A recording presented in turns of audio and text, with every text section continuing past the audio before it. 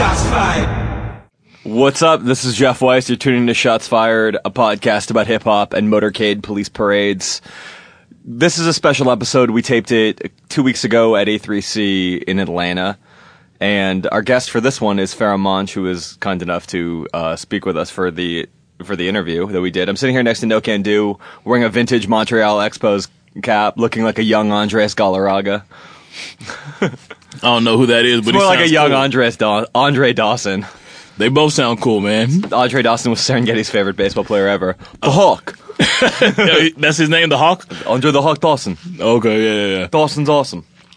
Yeah, I definitely feel like I might, I might keep this hat. My buddy, I told you I have a buddy who It's a good hat. who steals a lot. Oh, yeah.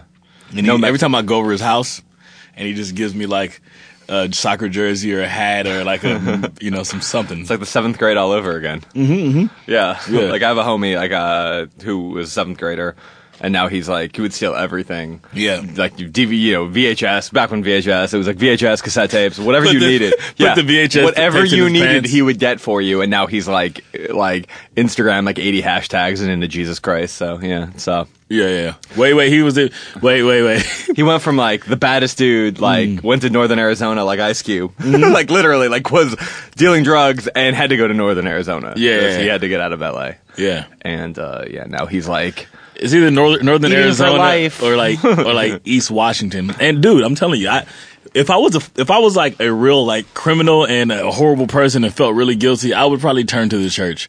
Yeah. Like those people make the best. Like you believe their stories when they're just like, look, Jesus literally saved my life. There was a guy with a gun to my head and an AIDS needle to my arm. Yeah. And I feel that. Yeah. I realized that I don't believe in karma. I realized that this week. I think karma is like, cause I got my car keyed last night. Yeah. Like I'm at the gym, like there's like a 2 double white line, like sometimes in parking spots. So like Yeah. I'm like on the first white line because the guy next to me parked an asshole, not over the second white line. So I'm like, Yeah. oh, I'm all right. I come back, fucking both my doors are just sliced, Yeah. just 3 feet. That's just mean. Who still keys cars? I would imagine that if like Steroids. I was gonna say like a chick on steroids on her period.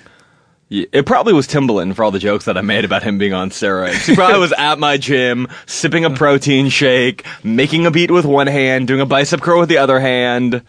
His ghost producer was like moving his fingers for him. I bet you Timbaland's ghost producer is really a ghost. It's a ghost in the machine. It's actually Aaliyah. Exactly. Aww. Oh, man. Speaking of Aaliyah, I don't really like all these fucking rappers referencing like, oh, if Aaliyah. what would be different if Aaliyah lived? Nothing. No, it's not that. No, I think it's Nothing. just sick that you want to fuck a dead girl. That's It is Halloween month. yeah, Yeah. spooky. But no, like I think it's gross. I think it's gross. Like she died, right? I know she was hot in her videos. Even like I don't know, man. Never. It's not mind. one eye. It's that one eye that gets you. It was the one eye. She was undead. And then the thing they said she was cockeyed because she had the hair covering her one eye. Was she? That's what everybody says, that It she must had like have been. a lazy eye. Yeah. Yeah. I mean, now that it's Halloween and we're talking about dead girls, Selena, she had the fattest ass in the world. Like J-Lo's ass was not even that fat. So Really? I'm doing worse than all the other guys. Are now. you fantasizing? Are you trying to get Anastasia to dress up as Selena? No, honey, not at all. Doesn't really work, but Yeah. But have you seen like the original Selena? I've only seen her from the waist up. Oh my God. like J-Lo's ass, it was like the TV safe version of it. Like this was an ass before it was even popular. Like it can only be popular south of the border. Yeah. Like, Well, it was the 90s too. I don't think like anyone, well, that was before white people had really discovered. Before white people discovered. So maybe that's why. It wasn't even in my consciousness. Although it was a little bit after Sir Mix-a-Lot came out when I was like, I think that maybe there's something more. I'm pretty sure that like when Baby got back, like if Selena was still alive, that might have been her favorite song like that week. Yeah. Especially since she was like a black. She's a Mexican girl from Texas that didn't speak a lick of Spanish. And I didn't know she didn't speak any Spanish. she barely spoke Spanish. I'm not as familiar with Tejano culture as I make myself out to be. My daughter's favorite movie is Selena. Really? My middle daughter. She thinks she's Mexican. I'm pretty sure one of her boyfriends is going to be like some South Sider that I have to like. Yeah, at least you have sit down and Flacco talk to. for protection. Yeah, just like Like meet Flacco. I have so many of those scary uncles. Like, oh my god, it's gonna be on. Yeah. It's gonna be on if any boys come to my house like with like that knucklehead thing. Like, oh no, like I'm gonna sit them at My dad's a rapper. at a round table. The kids were like, oh god, like poor teenage kids. Like, what kind of rapper? Like a DMX rapper or a J. Cole rapper? Somewhere in the middle. Speaking of soft J. Cole rappers, did you hear? You probably didn't hear about this. The Future and Drake beef, which like I hate to make happy, but it kind of makes me happy. What happened to the Kendrick and Drake beef? I think that's both. I think it's still going on now. Oh wow, dude! I think like low. I think he's it's got like a war on two fronts right there. He's like Germany, baby. Yo, He's on like the eastern front. And the the moment front. the bombs come, everyone's going to the bomb shelter real fast with that one. Like you might be able to take like a 43-year-old Common, but like you're not going to be able to take Kendrick. Future, I don't know. Future probably could come up with something because it would be like searingly emotional. I mean, we forget that Tupac wasn't one for punchlines, but made the best diss song ever. Yeah, no, so it's true. like emotion wins all the time. Like Busta Rhymes, he's not like the lyricalist guy, but he'd be like, blah, blah, blah, blah, blah, and you'd be like, oh, I feel that, you know? Yeah. Like, so this is pretty like this is like the bitch move to end all bitch moves. what happened? So That's why I don't be on the fucking internet, because I don't want to hear about random people's. I have problems with well, it was started real on the people. internet. It started on the internet. It started on the internet. Started on the internet, and now it's here. Well, it was on a story that was reported on the internet. Basically, what happened was Drake said, "I got the best hooks in the game," and Future was like, "No, Nah, I got the best hooks in the game." Future said, I'm on he that was good like- cushion alcohol. he said like I got some down women I could call. All right, continue. he said Drake apparently like there was a private listing session in the Billboard offices. And one of the writers who I know, just a good writer, Erica Ramirez, and Like a journalist writer? Yeah, she's like a journalist. Okay. Yeah, and she, I guess, quoted him as saying, Drake made an album that is full of hits but doesn't grab you. They're not possessive. They don't make you feel the way I do, which is very true. Who said that? Future? Future said that. I know, right? It's like, wow. It's like, wow. Well, if he's just being honest. Wow. Wait, say that quote again. Just being honest. Drake made an album that is full of hits but doesn't grab you. They're not possessive. They don't make you feel the way I do. He basically said his album has no soul. Yeah. Because it has no soul. It's a manipulative, like, cynical, smart album. Mm-hmm. Like, because, like, again, like, you're not... I get it. Yeah. Shit. I get it. There's nothing... Here's the thing. I can say this. Future is made of me. He's probably just mad that he stole started from the bottom from him. Probably. But look, I'll say this right now. You Deserve It and Turn Out the Lights. Yeah. Hip hop hasn't had songs like that in the past 20 years. Since Paperboy the Diddy. No, Turn Out the Lights is like our modern day like Bonita Applebum. This is the first like love, like truly like love song like that women just be like, oh, I feel that. I want to hear that. How can you not feel Turn on the Lights? And You Deserve It. Let me think. You Deserve It. I don't know when's the last time a You Deserve It came out. Like I don't know. Like there's never been a You Deserve It. Yeah. Yeah. Yeah. No. It was one of your top 5 songs of last year. Yeah, oh yeah, it was. Yeah. I forgot. I asked him that. about that, and he's like, "It's all true." I was like, Yeah. everything. Your cousin did call you on the phone, like, and he's Yeah. like, "I wasn't even thinking about it till my cousin called me on the phone." So anyway, so he apparently Future was like, he tweeted, "Respect to Billboard, disappointed I'm being misquoted. Always love for my fam, Drizzy Drake, but not before." This is Page 6 reporting, so it's probably not true, but I'm just gonna say it's true, just because fuck it. He told his agent either Future gets fired or he'll fire him. Drake said that. Told his agent like That either if the agent doesn't fire Future off the tour, then Drake will do it himself. Whoa. my wife doesn't listen to this podcast, so I'm pretty sure this won't fucking matter. But I was gonna try to get tickets to that tour for like her birthday or some shit. Well, for like to see, it was the mixture of Drake, Future, and fucking Miguel. It was those three acts, which would ensure that I was gonna get like a BJ on the drive home. Yeah, like that would an enduring promise. Those three things would happen. Just being honest. Yeah. Now it won't happen. No, you might get a hand job. I might just get a fucking stern talking to. Yeah. So that he's off the tour. He was going to get paid $40,000 each show. So he's suing Drake for $1.5 million. So, but that's such a bitch move because honestly, Drake should have just gone to him man to man and had a conversation. It would have been done. All right. So like because nobody really likes Drake. I mean, people really like Drake, but I think like they all kind of know he's a thief. That's my gut instinct. Big Sean. He stole a hashtag from Big Sean. He has success thrusters, just like Dane Cook. But here's the thing. One thing I got to say is, you're working with somebody, you're on a team with somebody, like you don't ever like Kobe is probably a dick. Yeah. Kobe's a dick, right? Everyone knows that. No one's just like in the press, man, I don't fuck with that fool. No, they do, but it's anonymously. I don't eat lunch. It's like they anonymously. But they're not saying it to journalists. They say that to their wife or say that to each other. Like, you don't, Future said it was off the record. So I guess like that was his point, which it probably like, but there's also like the thing where like I've had some people say some crazy ass shit to me on the record, and then they'll be like on or off. On, but then like an hour and a half later, they'll be like, oh, that was off the record. But like you have to say it beforehand. Like you can't just be like, like tap tap, like an hour and a half ago. Yeah. But He'd be like, all respect due, sir. You just can't say fuck your mother and then all respect due and everything's okay. Well, that's why I like podcasts, because you can just like all the off the record shit. Like no one's listening to this shit. Like no rappers at least are like, quote. Oh, it's going to happen one day when all these are archived. Ooh. And then, like once people find out that these podcasts are like, let's fuck around and I make a hit record and then you write that hit book. And then everything we say right here will be used against us later on. Yeah. We will be ripped apart by the press and by our peers. I would like to tell everyone listening to this that everything we say is off the record. Off the record. For the last 51 episodes, this has all been off the record. Got it? Cool. We should change this to off the record. Like the podcast should be off the record. It's a good My Morning Jacket song as well about like being shady. Mm-hmm. I never heard My Morning Jacket because it's a great song. Yeah, because the name is My Morning Jacket. So I was gonna say Eminem has a new song too, and he mentions Pharoah Monch. So I think we should play the song because it mentions Pharoah Monch. Is it Rap Lord? Rap God. Rap God. No one can call themselves a god anymore this year. Like, Bass God already did that. Like, fine. Like, let him have it. I call myself the God of Hellfire. I don't call myself the God of Hellfire. Kanye did it. But there's a sample that says I am the God of Hellfire that I put on some of my mixtape songs.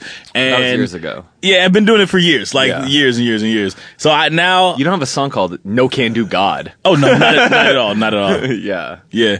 M is a little, amazing... pen-wise. Yeah. I just don't know what it's talking about. See, sometimes. I don't think he's even amazing pen-wise. I think he's amazing in the way that he raps. Like, just rap. Like, just... The ability to move his jaw, the muscles that move the things together, the jaw. Yeah. You want to hear this? All right. Because, I mean, he mentions Pharoah Monch. And I think actually, like, Pharoah... we should play another Pharoah song or two, our favorites. But before we get we should play a couple Pharoah songs. Yeah. But, this is the new one that leaked yesterday. And, yeah, it's a song. Rap God. I was going to go easy on you, not to hurt your feelings, but I'm only going to get this one chance. Something's wrong. I can feel it. It's just a feeling I've got. Like something's about to happen, but I don't know what. If that means what I think it means, we're in trouble. Big trouble. And if he is bananas, as you say, I'm not taking any chances. You're just what the start. I'm beginning to feel like a rap god. All my people from the front to the back nod. Now who thinks their arms are long enough to slap box? They said I rap like a robot, so call me rap. But for me to rap, that must be in my jeans. I got a laptop in my back pocket. My pinnacle walk when I hat cock pocket. Got a fat knock from that rat profit. Made a living and a killing. All right. Ever since Bill Clinton So, in office with Monica Lewinsky filling on his nutsack. I feel like Bass God, his influence still pokes his head out to this day. Are we recording? Can you hear our voices? Yeah. And with the chorus, I'm beginning like a rap god. I feel like that's something that the God would do. And then the flow is very Kendricky. But then again, Eminem inspired Kendrick a lot too, so it's kind of like chicken or egg. Not chicken. It's like if the fucking if you saw the chicken eating an egg. Its own egg, yeah. Yeah, the chicken. I didn't know you like eggs, chicken. And he's like, bah! Yeah, he's definitely got a little bit of the Kendrick flow. He also just like He's boring. he's boring. Like he's just basically like everything that was boring about like late 90s underground rap, but like rapping way better. Like he doesn't have, what is he saying? I'm gonna lay off of him for a second. I just know he's rapping his ass off, and very few people can do what he's doing. I agree. You have to respect him. You do. You have to respect. He's lame now. He's old. But like, what are you gonna do? Like, everyone's gonna get lame. Like, every writer gets lame. You think so? Well, I think the best ones like stop when they're like Philip Roth, like stop at 80. Like I think he's like, I'm done. Yeah. But I mean, Woody Allen's one of my favorite directors ever, and he's made more bad movies than anybody. But I think he made bad movies while he was making good movies too. Yeah, that's true. So that's like it's a scientific process versus like having where M had like 3 or 4 great pieces of work, 4 great albums, 3 and then max. Yeah. Unless you count some shit EP. I do. And I count Infinite as like a spark of brilliance as a young man, you know? But Maxine was a crack fiend, bro. She wore black jeans. I don't know. But basically, like, Song's still going. It's like 6 minutes. yeah, okay, play something else. Enough. But to be totally honest, man, like, it happened to Wayne. It happened worse to Wayne than Eminem. At least Eminem is still rapping really well. Yeah, it happened. It's kind of happening to Jay-Z, but not really. Kind of. Dude hasn't rapped well since he got back from retirement. No, hey, that Pound Cake shit, I heard that last night or 2 nights ago or something. It was good. Like that shit sucks. Dude, that chorus, that outro with all the cake shit, that's just some outro that he probably fucking freestyled. But the verse itself is tight as fuck, I think. I don't know if I got that far in the Drake album. Yeah, and everything sounds different when you're like slightly buzzed, like in the backseat of a car or something. Nah, I was getting a ride home from the studio. My fucking car shit on me. My transmission just blew out. Yeah. So like I'm like on the hipster ass bike around town. Like it's kind of tight. Well, it's kind of good. I'm getting back in shape. I'm losing my dad belly. Like could be.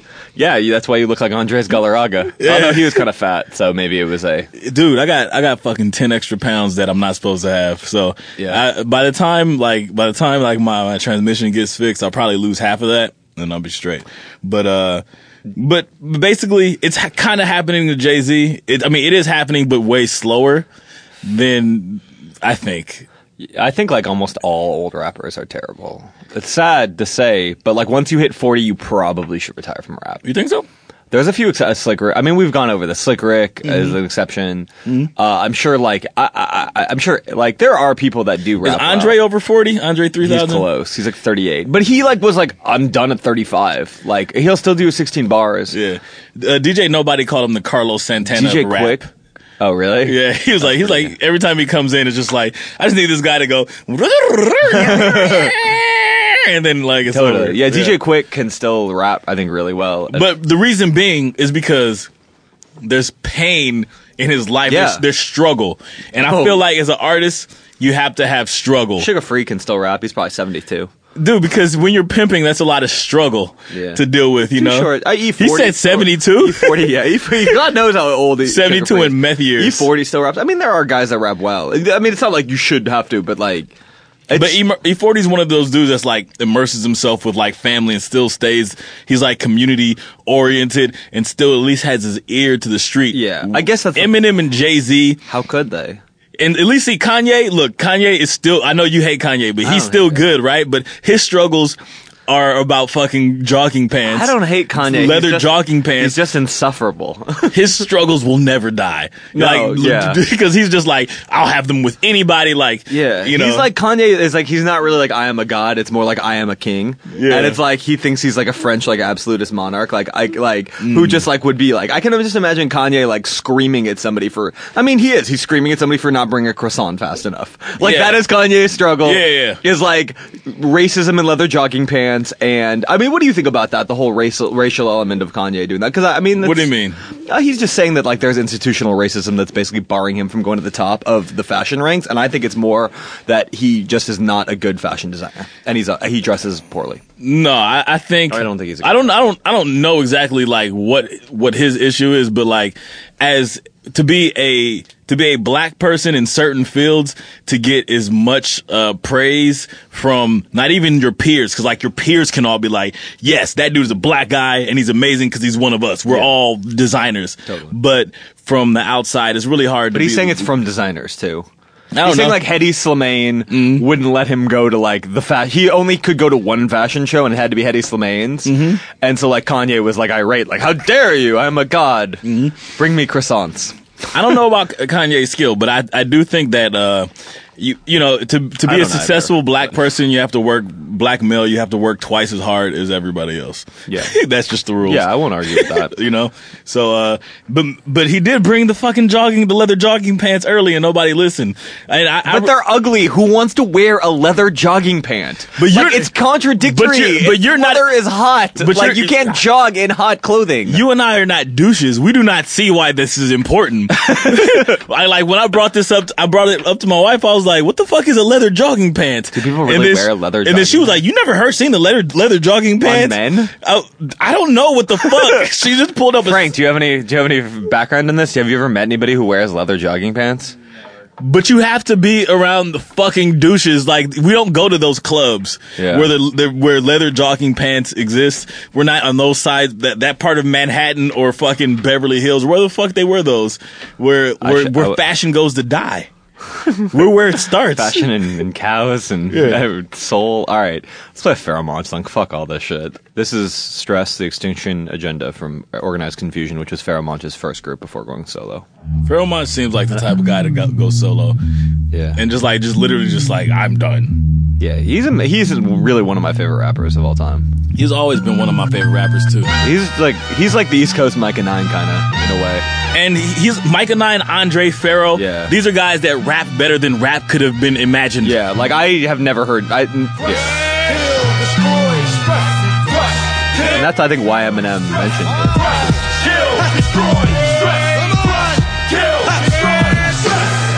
Pain, stress, my brain can't even rest. It's hard to maintain the pressure on my chest. Excess frustration strikes.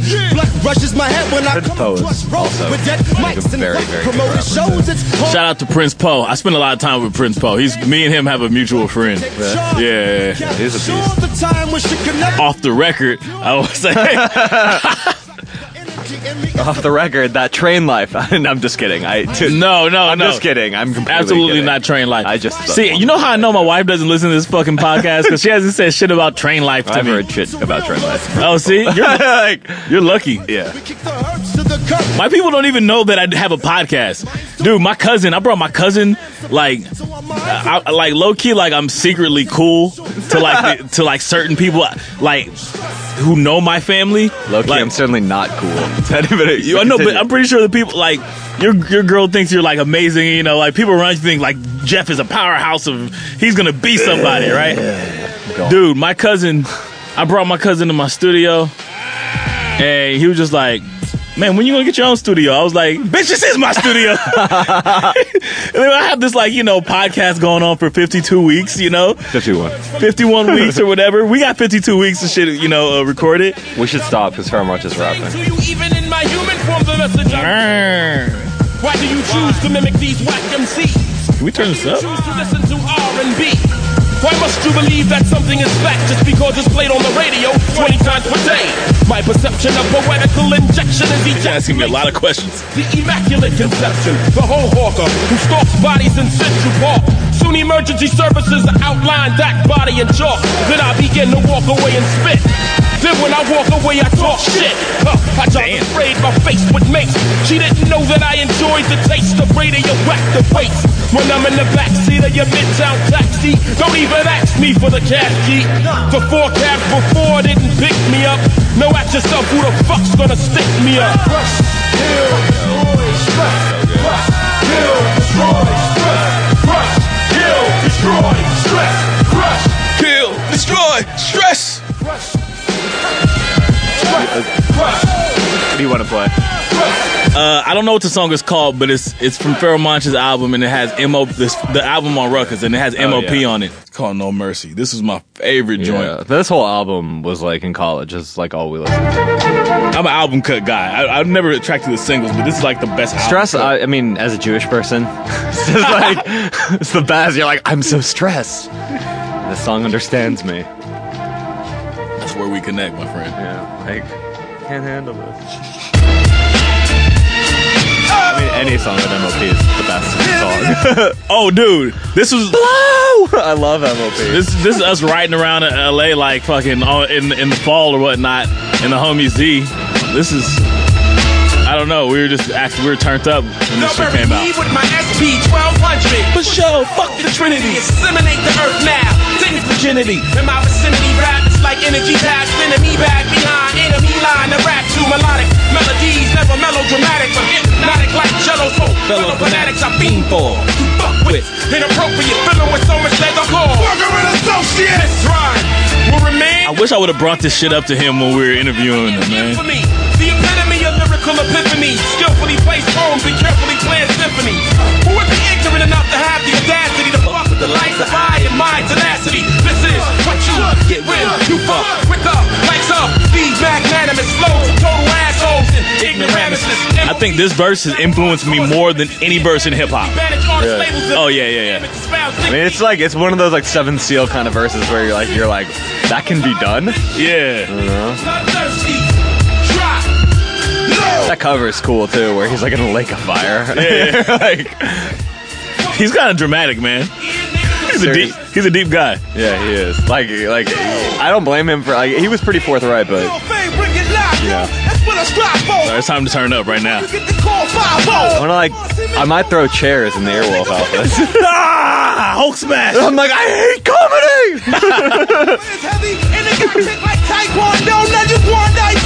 I'ma show you how to stretch a motherfucker if you want to watch. Do you think MOP have ever meditated? What would happen if MOP meditated? The earth would rumble under them, and they would go into sage mode like Naruto. That'd be tight. Rep your hood and wave your flag for almighty Pharaoh, cause he won't map it down. Guns up, Sun down. They have the best sound effects, bro. They have were the like best guns. Like, I don't care how much Brownsville gentrifies, it will always be terrifying in my heart thanks to MOP. Hey, yeah, I think I wouldn't even know what Brownsville was if it wasn't for them, man. It's like hammer, aim, gotta put you cowards in perspective. If you looking for child's play, don't look. Top 10 greatest group ever, for sure. Yeah, 10 the greatest? Yeah. They're like the 9th greatest group of all time. It's only 7 ways. I heard that they were kind of illiterate and they would just record all their shit like on the fly, not freestyle. I know who you heard that from. From Mike Eagle, right? No, who said that? It's from our other engineer. From Torres Scott. Shout out to Torres Scott. But he said that they were former G-Unit employee. Torres Scott. Oh my God, when he gets on, man, it's gonna be crazy. Hey, man, when Torres get on, it's gonna be crazy. But this is all right. This is one of my. Sorry to interrupt you. But you know, they would do that off the cuff. This was a Cella Dwellas after they changed their name to the Dwellas, and they did a song with Pharaoh and Prince Poe. And this is always one of my favorite Pharaoh verses too. I'm excited to hear it. Yeah, this shit is dope. I also thought Cella Dwellas were real underrated. Phantasm, the lyrical emperor, tempting y'all with telepathic messages that I'm sending y'all. Minds I reach through scripts, I preach like Jim Jones. This guy has Kendrick's speech impediment. It was like 94 when they came out, though. I know, but like this was 2000 when this came out. This guy right here, he has Kendrick's speech impediment. Like he has the slight like playing and soul slaying. The thing he has a lift. Yeah, he's got that. only a role. He's got that soft-spoken, like, slight lisp, like a 15% lisp, a 5% lisp.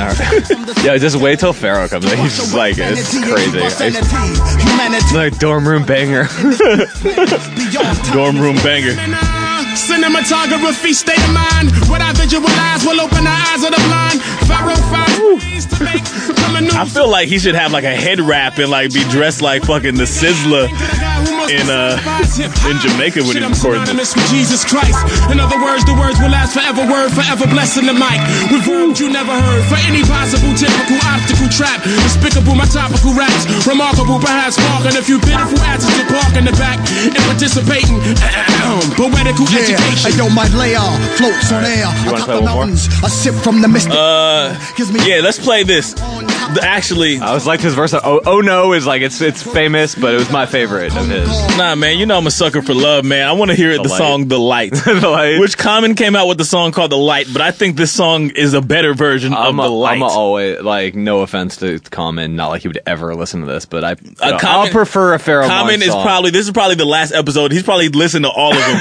This is the last one with his fucking juggernaut dome, his Professor X head. his woolen shorn head. Yeah, Pharaoh. Common should play the Black Professor X if there was an alternate universe. Great song. The video is cool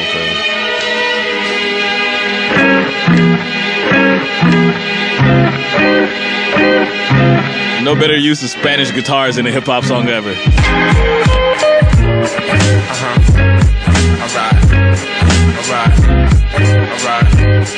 Okay. You was like the earth twisted around her. She shifted the ground. I was like, oh shit, she's off the hook. I would just her recently, but look, her body is immaculate. I'm attacking This and Miss Fat Booty is like when backpackers learn to love. Excuse me, can I have your number, please? I'll get on my knees if I have to. She laughed through the whole episode just then I knew I had it locked. No cock blocking, please. This one's mine. Dime piece and shit, son. Shorty was fine. Every line of mine was like a rhyme. I wouldn't lie, I swear. Sparkling the whole time as I was in her ear. You will see the light, baby. Once you understand what you mean to me, darling. And I know you will see the light, baby. Once you understand. This is what all my love songs are. This is all this is. You stole everything from Paramount. This is just I learned to pour my soul out from these dudes. Gentlemen, but let me introduce myself. Also began so that you can further understand what I say. I took the slack swallow with a Grand Marnier and slid her to the dance floor. Now she like, wow. Oh damn, money got style. Funny how things change when you got a little liquor in you. You're quicker with the tongue, giving me rhythm now. Block the music and the people out to admire the love. The nerve of us is pervious to the entire club. Like marijuana shotguns, let's blow this joint. It's pointless to stay. What? He was clever with that. You know what, dude? Now, like, I don't know, man. This is like this kind of music. Like, you know, this made me feel as a young nerdy smart kid or a smart kid. It made me feel like, oh shit, you can be cool and be a rapper, and you can use big words. You know, like you could be like. Not the typical kind of dude. You know? This is before his time. Well, I feel like he's one of those dudes that, like, a lot of rappers probably don't name drop because they want to keep it a secret so they can steal from him without everyone knowing. Oh yeah, like, oh yeah, you know. So, I mean, well, yeah. We should just go in and play the interview that we did with him. Yeah, might as well do it. All right, this is cool. Shots Fired. Oh, before we do that, I just want to plug myself. I have a show. If you're in LA, I have a show at the Echoplex on Sunday at 8:30. It is $5. Might be free. I'm not really sure, but it's myself, No Can Do, Intuition, Open Mike Eagle, and Dumbfounded, aka Parker, Jonathan Park. Yeah. So it's daylight. We started up again. So yeah. Now we can go into it.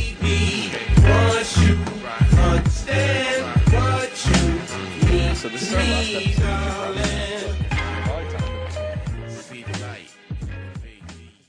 Shots fired. What's up, AC3? How you guys doing? All the people in the room. Yeah. How are you feeling? You guys good? My name is No Can Do, and this is Jeff Weiss. and we have a podcast on the Earwolf Network called Shots Fired, where we they fucked around and gave a rapper and a journalist the liberty to just talk shit all day. Drunkenly, sometimes stoned. Yeah, and then they fucked around and flew us out here to do it in front of you guys. Thank you guys. Anyways, thank you guys for coming to see the spectacle. Yeah, thank you. We're sitting here next to Pharoah Monch. Yes, sir. Yes, sir. Jamaica Queens. Yes, sir. Yes, sir. Greatest rappers to ever live. You're in a lot of top fives, That's bro. True, you are. I want to embarrass you publicly. Yeah, I'd be like. Do you know that you're like when you walk into a room and you're looking like at a bunch of young rappers and you're like, I'm in your top five. I'm in your top five. I'm in your top five. Fathered your style. I mean, you need to put some more on his mic, Brody. That's a yep. Hey. 1, 2, 2. Okay. I mean, that's a blessing, man. I'm thankful. That's real humble of you. Is that real humble or fake humble? Is that real? Nah, that's real, man. That's me. Do you ever hear remnants of your style in newer guys? I mean, from time to time, but that's hip hop, you know. Mm-hmm. Things or things that you did years ago coming around again. So all the time, yeah. Mm-hmm. I was gonna ask. I was very curious about you growing up and kind of starting to rap in Queens, like in the late '80s. Well, I mean, what was this? How did you kind of get started? Were you just like freestyling at school, or? Yeah. I went to this art school in Manhattan called Art and Design, where hip hop was very prominent, from the graffiti to the dance movement, and everything was kind of popping off at the same time in terms of the whole entire culture. And I just was like, I got to be a part of this. So I hooked up with Prince Poe, and we started the group, and it took off relatively fast, faster than we thought. We spent only a year working on the craft before we got signed. You were working with Paul C, right, when you guys first got started? We were working with Paul C, and Large Professor would be in the studio, and all of those type of cats from Queens during that era. And then in the later tail of that, Nas and Fado and all of those cats was coming around from Barbecue, and Left Rack and all that was in the studio. So it was really dope. Did you have a favorite rapper when you were growing up? I mean, after I started trying to get my craft together, it was definitely G-Rap, I feel like G-Rap is that dude for New York. Every rapper was a G-Rap fan. I'm from LA, and we were all Micah 9 fans. I feel like Micah 9 is our cool G-Rap. Would you say that correlation is kind of correct? Same thing. Yeah. Just the first person to do stuff that you've never seen done on a mic before. You're like, it inspires you. So G-Rap is that dude. How did you guys end up on Hollywood? Because that was a Disney label. Shout out to Hollywood. Yeah, man, we recorded the demo. Actually, Barbito Garcia was the first one to touch our demo. He slid it through Def Jams. They turned it down. Then Russell later came back with an offer. He got the vapor rub. Yeah. He got that vapor rub. He shut down us and Nas. Barbito brought Nas through as well. And then he came back and he gave us a real crazy low offer. Yeah. And we wound up signing a deal in LA with Hollywood Records. And now you're label mate of the Jonas Brothers. How do you feel about that? Because that's the truth. And the individual artist, you think you can go back with that old relationship and maybe and get a collaboration? Yeah, we be hitting them up trying to get our royalties now, and they'd be like, "What? Who?" It's been so long. You know what I mean? You should just be like, "We're Demi Lovato, and we want our money." I was gonna say, actually, we Peanut Butter Wolf and Charisma signed to Hollywood, and he once told me that they were trying to make him into a boy band. They wanted to make. Did you? What kind of shit were they trying to tell you when you guys first signed? Well, the reason why we went. Can you turn that the fuck off? The reason why we went in that direction is because they was giving us free reign back then. Basic was the step beneath that. So they was giving us free reign. Again, at the time, it was Naughty, Cypress. Yeah. I remember Hollywood shut Cypress down because they were using the N-word a lot in their records, and they thought it would be very controversial. being that they were Latino. But then they said we're niggers too. Right. And obviously they went on to blow up, and Naughty went on to blow up. So what's crazy about those records is like how they still sound very experimental and pretty wild. Like, was that sort of the intent from the get-go to?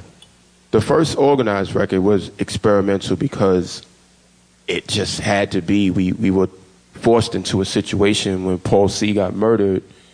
We didn't have the guidance. He was like guiding us through on the production side. So after his murder, we would just like take it upon ourselves to just bring records to the studio and make songs up in the studio. We were used to like, you know, the pre-production and doing it with him. And so that first album is like off the rip, off the cusp of us in the studio just like experimenting. All right, you got to give me the backstory because I don't know the backstory. Who was Paul C? Paul C was like a white producer out of Queens. Very, very, very funky. One of the first people to like get into the meters and a lot of exclusive like James Brown joints, chopping drums. He showed Paul C a lot, and then Paul C went on. I mean, he showed Large Professor a lot. Then Large went on to show a lot of people how to chop drums. So a white man is a very integral part in the 90s hip-hop thing. That Real talk. Really? Yeah. Yeah, he gets that's overlooked tight. a lot. But That's tight. Yeah. And, you know, so people were still like looping drums back then, and they were like the first that I seen to make it an art to like really chop Taking drums. pieces and, yeah. And so he did Super Lover C. Paul C produced for Rakim and G-Rap, and, you know, was doing work in the studio as well as engineering for a lot of great artists coming through. I think the major hits was like through Ultramagnetic, stuff like that. So that's who that guy is. Okay. So at the time, being an insane Ultramagnetic fan, him stepping to us and telling us he want to, you know, work with us and bring us to where we need to be, that was just incredible. Aside from that, we were good friends. We would go to the movies. We were just homies. And then we got offers from Elektra, and the demo got shopped around. We got offers. We were halfway through well, we had like 5 songs on the demo, and then he got murdered. Wow. I mean, wow. Hey, check this out. Were you recording all your music on tape? Like, was it 2-inch reel-to-reel back then? Or was it like a 4-track, 8-track? I mean, back then we were doing vocals to, I think, ADAT. ADAT, okay. Or maybe predating that. But then when we actually recorded, it was definitely 2-inch. Yeah. So what's the process of that? I'm in the digital era. It's just like space bar, mouse everything out, right? Like it's like fucking Legos, bro. Shit is easy. So back then, let's say, like, how many times could you fuck up on a verse? How many times can you fuck up? I mean, before someone got mad. The illest thing was the edits. You know, with Pro Tools now, arranging a record is just moving stuff along. I can beat off beat, bro. Exactly. I could just move it on. Exactly. Yeah. I'd never do that, but, you know. Back then, if you wanted to do an edit, you actually had to slice the tape in half, and that could be like your whole career and album budget. Yeah. If somebody slices this tape wrong and does the edit wrong. That's why Suge Knight used to beat up niggas in the studio. It's just crazy. I'm sorry. I get excited when I talk about that shit. I want to skip. I know you have a lot of official things to talk about. I want to skip to the Raucous era, bro. Are you going to go to the Raucous era? We can go back and forth. I think the audience can handle it. Yeah. That'll be fine. All right, cool. Yeah. So how did that, what's that situation? How did that start? How they approach you? So I broke off from the group. That was a break. It stopped. From Organized Confusion, and was it through via text, or how did you break up with that? No, we had a conversation. I was like, I need to. It's not you, it's me.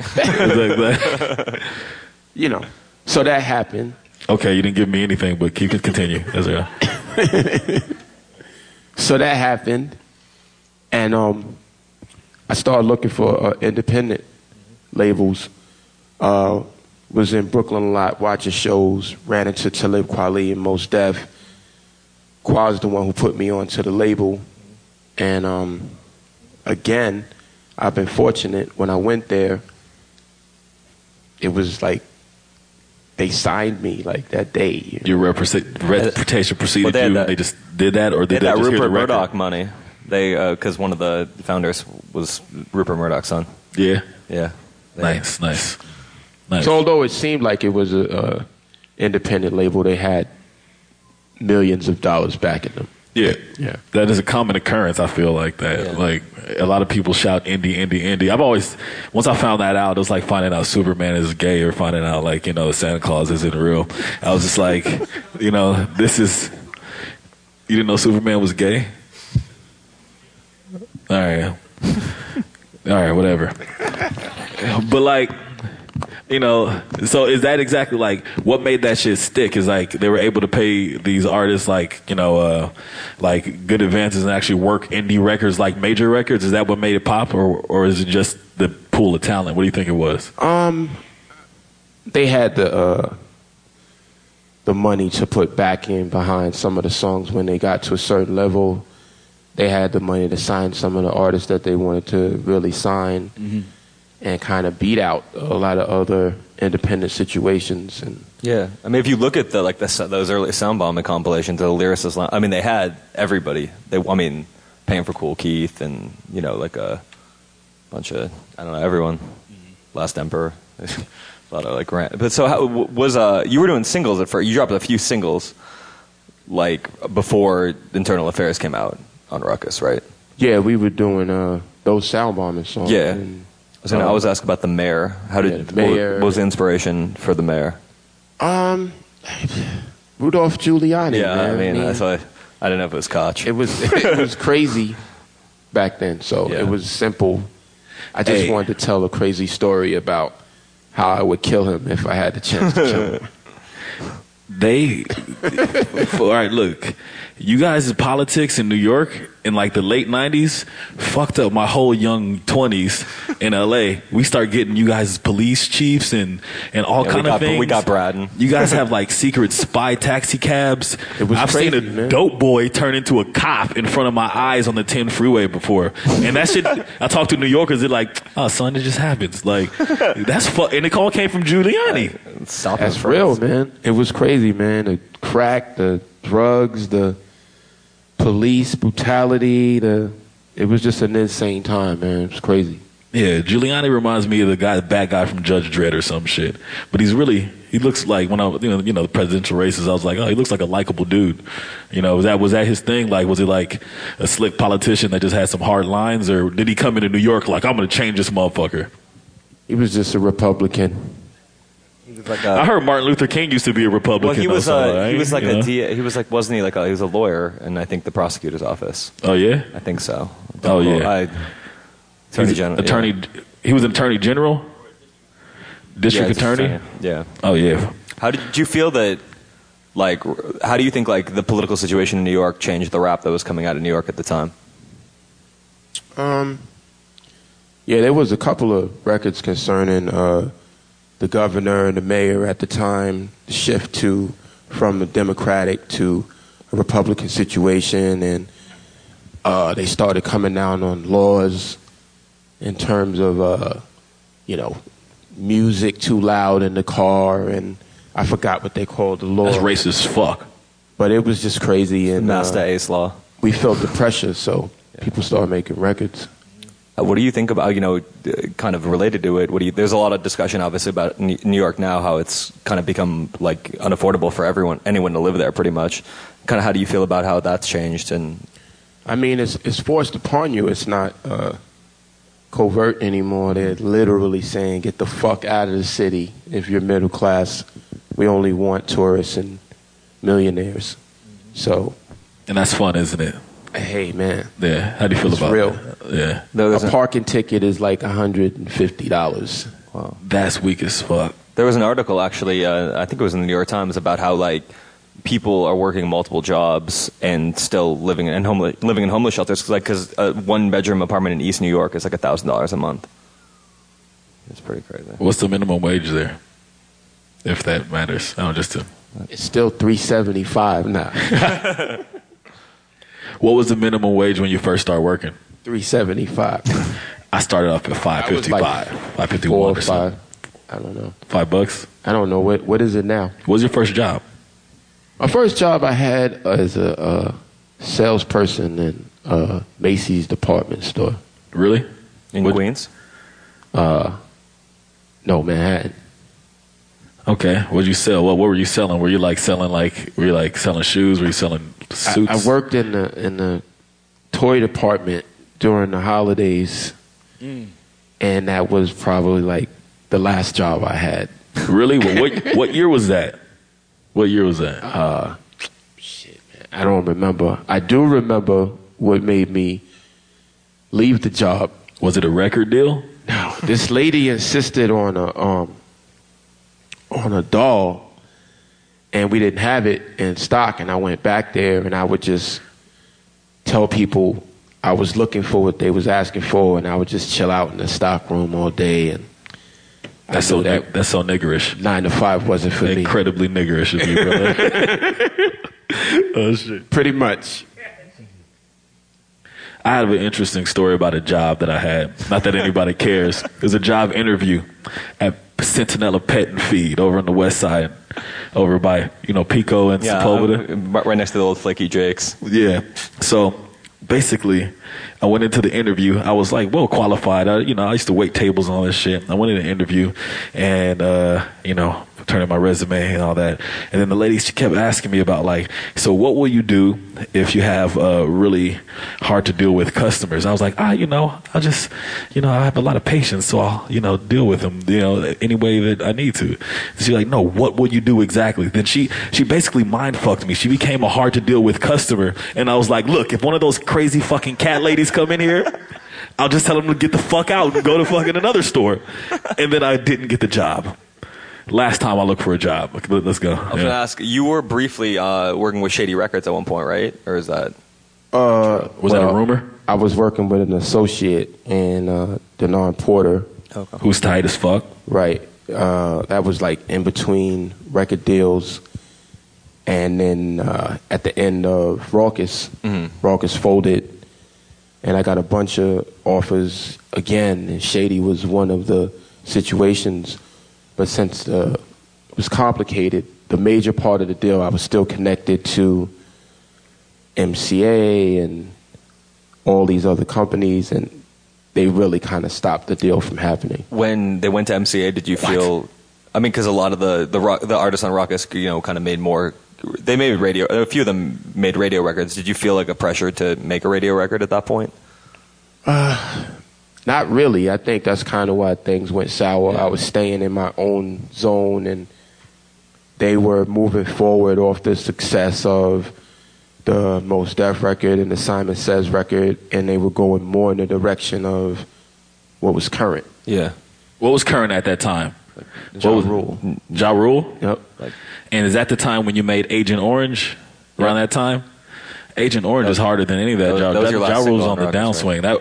That record, I feel, that record was a really dope record. What did that come out on? Was that on Shady or was that on MCA? What was the deal with that? That was still Raucous, but they were transitioning, so it got dropped as a white label. And the funny thing about that record is the group Sarah produced the record. Shafiq Hussein and old boy that does Tisa right now. And I'm thinking it's just like this political, witty record that I'm doing, and the record, Raucous loved it. It went past them all the way to Universal, all the way to Iovine, and they were really going to greenlight that record at one point.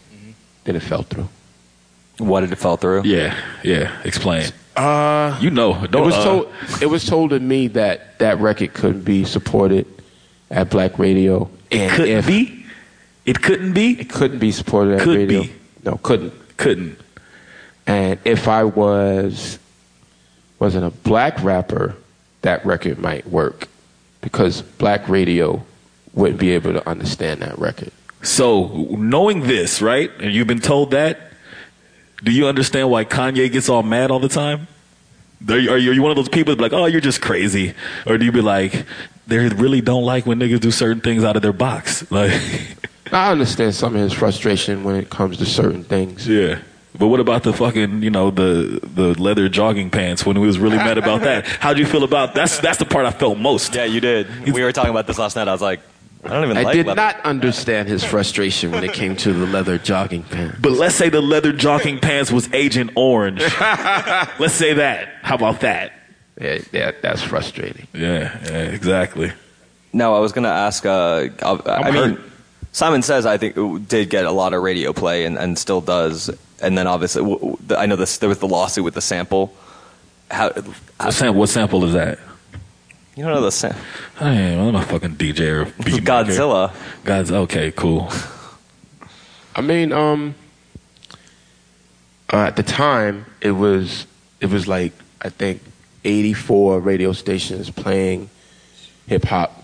And the record made, I think, 79 stations across the country. And were the 5 radio stations that didn't pick it up, did you hold it against them? I was elated. I didn't hold it against them. I would have. But Lady Luck did though. It wasn't even a radio play that fucked up that situation. I actually bought them the samples. They had a ridiculously fucked up legal department.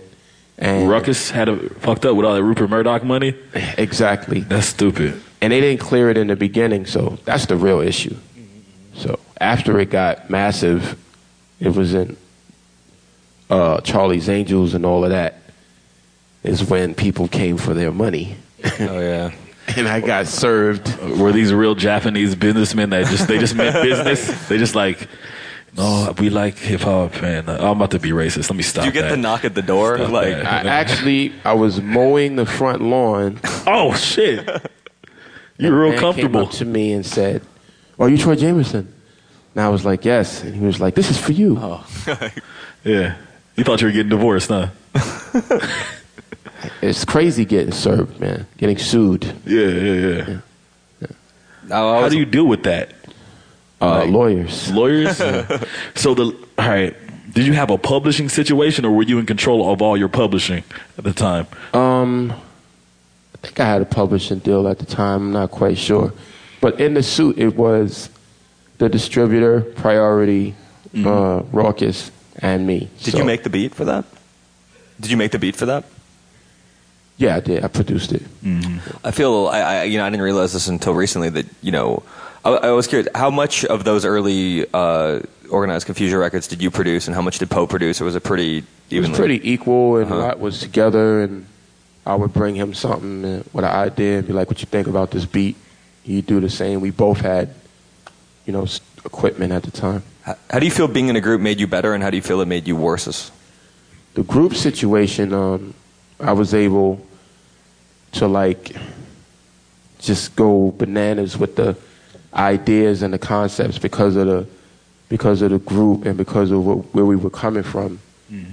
And the collaborations is just dope, and live is dope because you have a partner on stage, and then solo is also dope because there's no collaborations and you just no compromise. Right, it's no compromise. So. Yeah. I was wanting to ask about Oh No, the Nate Dogg and Most. Did you guys get in the studio? Did you ever meet Nate Dogg? Yeah, we flew out to L.A. There goes that Rupert Murdoch money again. We flew out to L.A. We shot this highest price video. That's the classic Rupert Murdoch move right there. What, to fly you out to L.A.? No, to pay Nate Dogg to be on that song. Oh, really? So, we got the beat. Rockwilder did the beat. Most called me, he kicked his rhyme over the phone. And he also came up with the idea, actually, of having Nate Dogg on the song. So at the time when he told me, I was like, this is kind of strange. I don't know how this is going to sound, but flew out there and found Nate. He killed it. So what went on in the studio? Nate is just he was insanely work ethic and serious about his business, and I went on to work with him further on his projects, but he was just serious about the music, serious about the choruses, and just an incredible artists I remember being inspired by being around them. So are there like unreleased Nate Dogg and Pharoah Monch songs? That's a whole other story. I must find them. I was in LA working with Nate and Dre, and we did work on a couple of things. So, really? Yeah. When Dre's Vaults come out, it's like the Neil Young archives, where it's like 50 years of. Yeah, I heard that basically Detox is just all you, and then Dre beats. Is that what it is? And it was done in a rehabilitation center in the Valley. Is that true? No, that's not true. I heard that it was Nate Dogg on just the ad libs because you were trying some new things. Is that true? No, that's not true. I heard that you brought skateboarding to rap. Is that true? Oh man! I was going to ask also about. What was I going to say? We were the running for Puffy, and I know you get asked that a lot. But how did was that? I mean, I guess not because you've been able to put yourself in a bunch of perspective from the Bullet or an assassin from the Mayor. But how does it? What's the process like when you're getting into Puffy's head to write rhymes for him? Again, man, it was bugged because he invited me to write for the record, but he also, he played me the music first, and he started playing me Havoc beats and that's crazy. Alchemist beats and Mr. Porter, and I'm like, shit, I'll take these beats for my album. Yeah, so it wasn't that's the hard part expecting. about ghostwriting is like you want to keep everything for yourself, don't you? I do. So sorry. It was easy for me to write to the beats that he had, and he wanted me to do me. So, like with that shit, did you have to? Since you already talked about it, did you have to sign a confidentiality clause, or was it just like known, like I'm writing for this project and you're just a part of a team, or was it just you were the sole dude writing for this shit?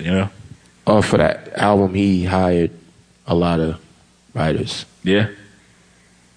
Everybody was, there, and the thing that made it unique is that I was like, I'm not going to be a ghostwriter. I need to be credited, so yes, credited on the album. Mm-hmm. Because you weren't like 18. I think that's why. Yeah, pretty much. Yeah. You're like, young nigga, you're fucked. Thirsty nigga, you're fucked. All right, I'm sorry. I was going to ask also about one of the things I admire a lot is that you're very open about talking about mental health issues and depression and a lot. I feel like in hip hop that's sort of a taboo kind of thing, and I was wondering why you think that is.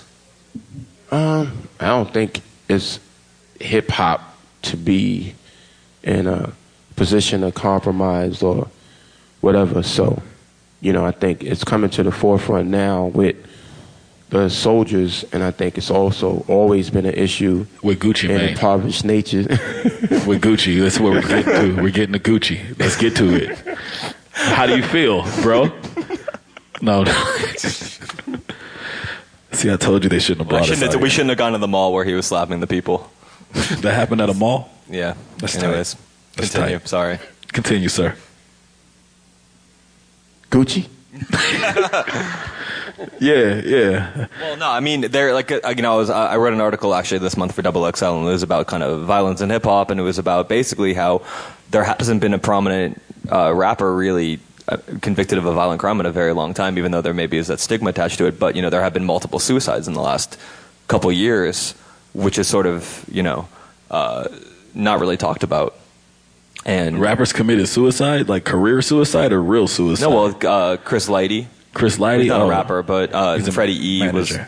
was signed to Tyga's label, and Capital Steez from Pro Era. Yeah. So that's three, in a 16-month span, which is...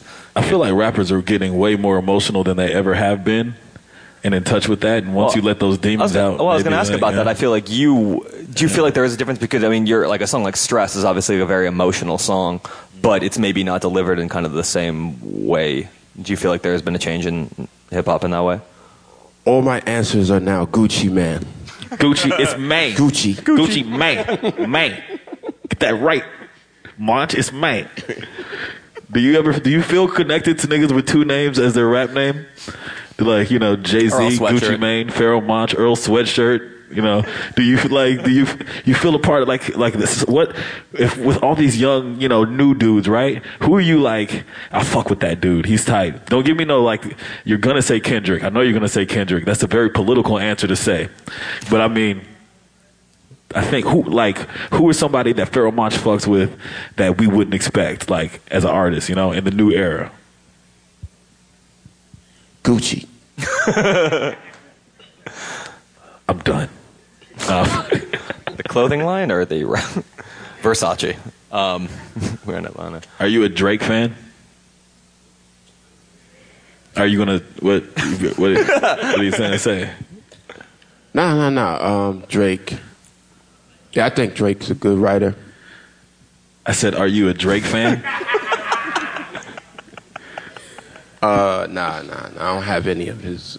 Well, it was actually, I did an interesting, RZA, I did an interview with last week, and he answered it very diplomatically, because I asked him about Wu-Tang Forever, which, for me, like, I thought that was a real troll move, to call it a song Wu-Tang Forever, and you're just, like, singing, like, a kind of sad love song over, you know, but he was like, you know, he was obviously taking it as an homage, and I asked, you know, Inspector Deck dissed it, and he was like, well, you know, Deck is the original Staircase MC, so it's kind of hard for Deck to kind of give him. I mean, do you feel like that sometimes? I mean, being like obviously like a great rapper from a time when you kind of had to be a great rapper, or you wouldn't really get put on.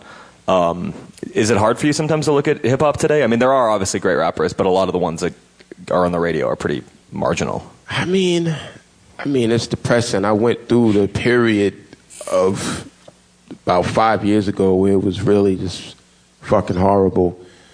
But you look back at that era too, it was a lot of different variety of hip-hop as well. And I think, you know, it's dope shit now. You just got to search for it because it's not on the radio, which was similar to how it was when they weren't playing hip-hop in the radio in the beginning. Yeah, that's true. I mean, did any of the Organized Confusion songs ever get on the radio? Yeah. A couple of songs in different regions did extremely well. Because growing up in LA, what's a surprising region that was like fucking with you, like in the worldwide? Like, you know, some people would be like, man, like in Burma they really fuck with my music. Like, what's your Burma? We had a lot of love in San Fran, but I don't think that's surprising. But then some of the southern states like Virginia, North Carolina were playing like Walking to the Sun, and some of the remixes were charting radio-wise, so that would bug us out. I also wanted to ask about the jazz influence on you when you were coming up, because I feel like, you know, we were talking about Freestyle Fellowship earlier. There was clearly a jazz influence, but not necessarily in the samples, but in the actual way that they deliver the rhymes. And I wanted to ask, I know you mentioned John Coltrane and Eugene McDaniels in the interview, and I was curious how they shaped you. Yeah. Those cats, the flow-wise, were, I think, influencing me as an MC, as well as that's what the style was then. We were looping up a lot of jazz samples, so I think the vibe was there. Somebody mentioned yesterday that taking sampling away from hip-hop and going more live, you know, keyboard stuff takes away from the interpretation of what you would rap over when you use samples. So that's why I think in a lot of ways you got a lot less conscious music, because nobody's really messing with those straight funk and jazz samples anymore on a whole, you know, in a great proportion. We probably got to wrap it up in a few minutes, but I wanted to ask you kind of what you're working on now and talk about that. Yeah, so the last record was War, We Are Renegades. Yeah. My first independent record that I put out, you know, through my own company with my partner. And this new album is called Post-Traumatic Stress Disorder. It like kind of chronicles me, but the struggle of being an independent artist, you know, on an emotional, mental side, as well as the financial side of trying to push an entire independent label on your own. Yeah, Yoshitaka, he also runs an independent label, so... I'm the most sleepy nigga in the world. I got a record label. I do this thing called Low End Theory. I do this podcast. I own a fucking recording studio, and I rap myself. And I don't trust anybody to have them do anything for me, because people are like, in LA, there's like some kid that's like, I want an intern for you, you know? And like, they suck. They all suck. They come out of school 4 years, wasting mom's money, and they suck. For nothing. Exactly. They're like, I can Google. Yeah. So, things. Yeah. So I feel you. That shit is tiring, you know? When's that going to come? When's that supposed to come out? So we're looking at dropping a single end of November, an album in January. That's tight. I also wanted to ask, one more kind of question. You always kind of kill your guest verses. Are there a lot that you turn down because we don't hear that? And I imagine there must be a lot of people hitting you up all the time to rap on their songs. Yeah, if I feel it, I would. That would be like one of my Is that first funny phone to you? calls. Is that funny? That's funny? the manager is complaining about the lack of work. Yeah, because like I could never rap, but if I was like, I would listen to a Pheromone song, so you could sucker, if you were a whack rapper. Makes sense. What do you feel about that? Like, should you take hella money for verses, or should you like hold your brand close to the vest and only like I feel like the Andre 3000 guest verse model is the best one, I believe. It's just like, all right, I can smoke this dude. The music is good, and it's like 3 years since I did this. And just might as well just do it. Just embarrass people and make news, or do you feel like there's a other guy who's just like, I'm going to take drug money, McDonald's money, label money, and then they're caking up too, though, Exactly. Is it, what is it? I just really need to feel the record, man. That's the most important part? Yeah. Okay, cool. All right. That's a good way to end out, I think. Thank you so much for coming. Yes, sir. Thank you. Appreciate it.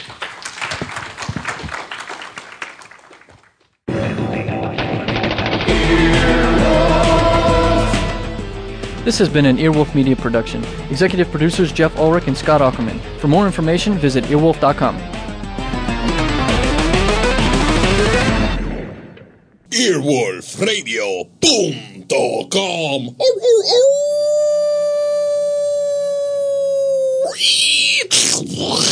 The wolf dead.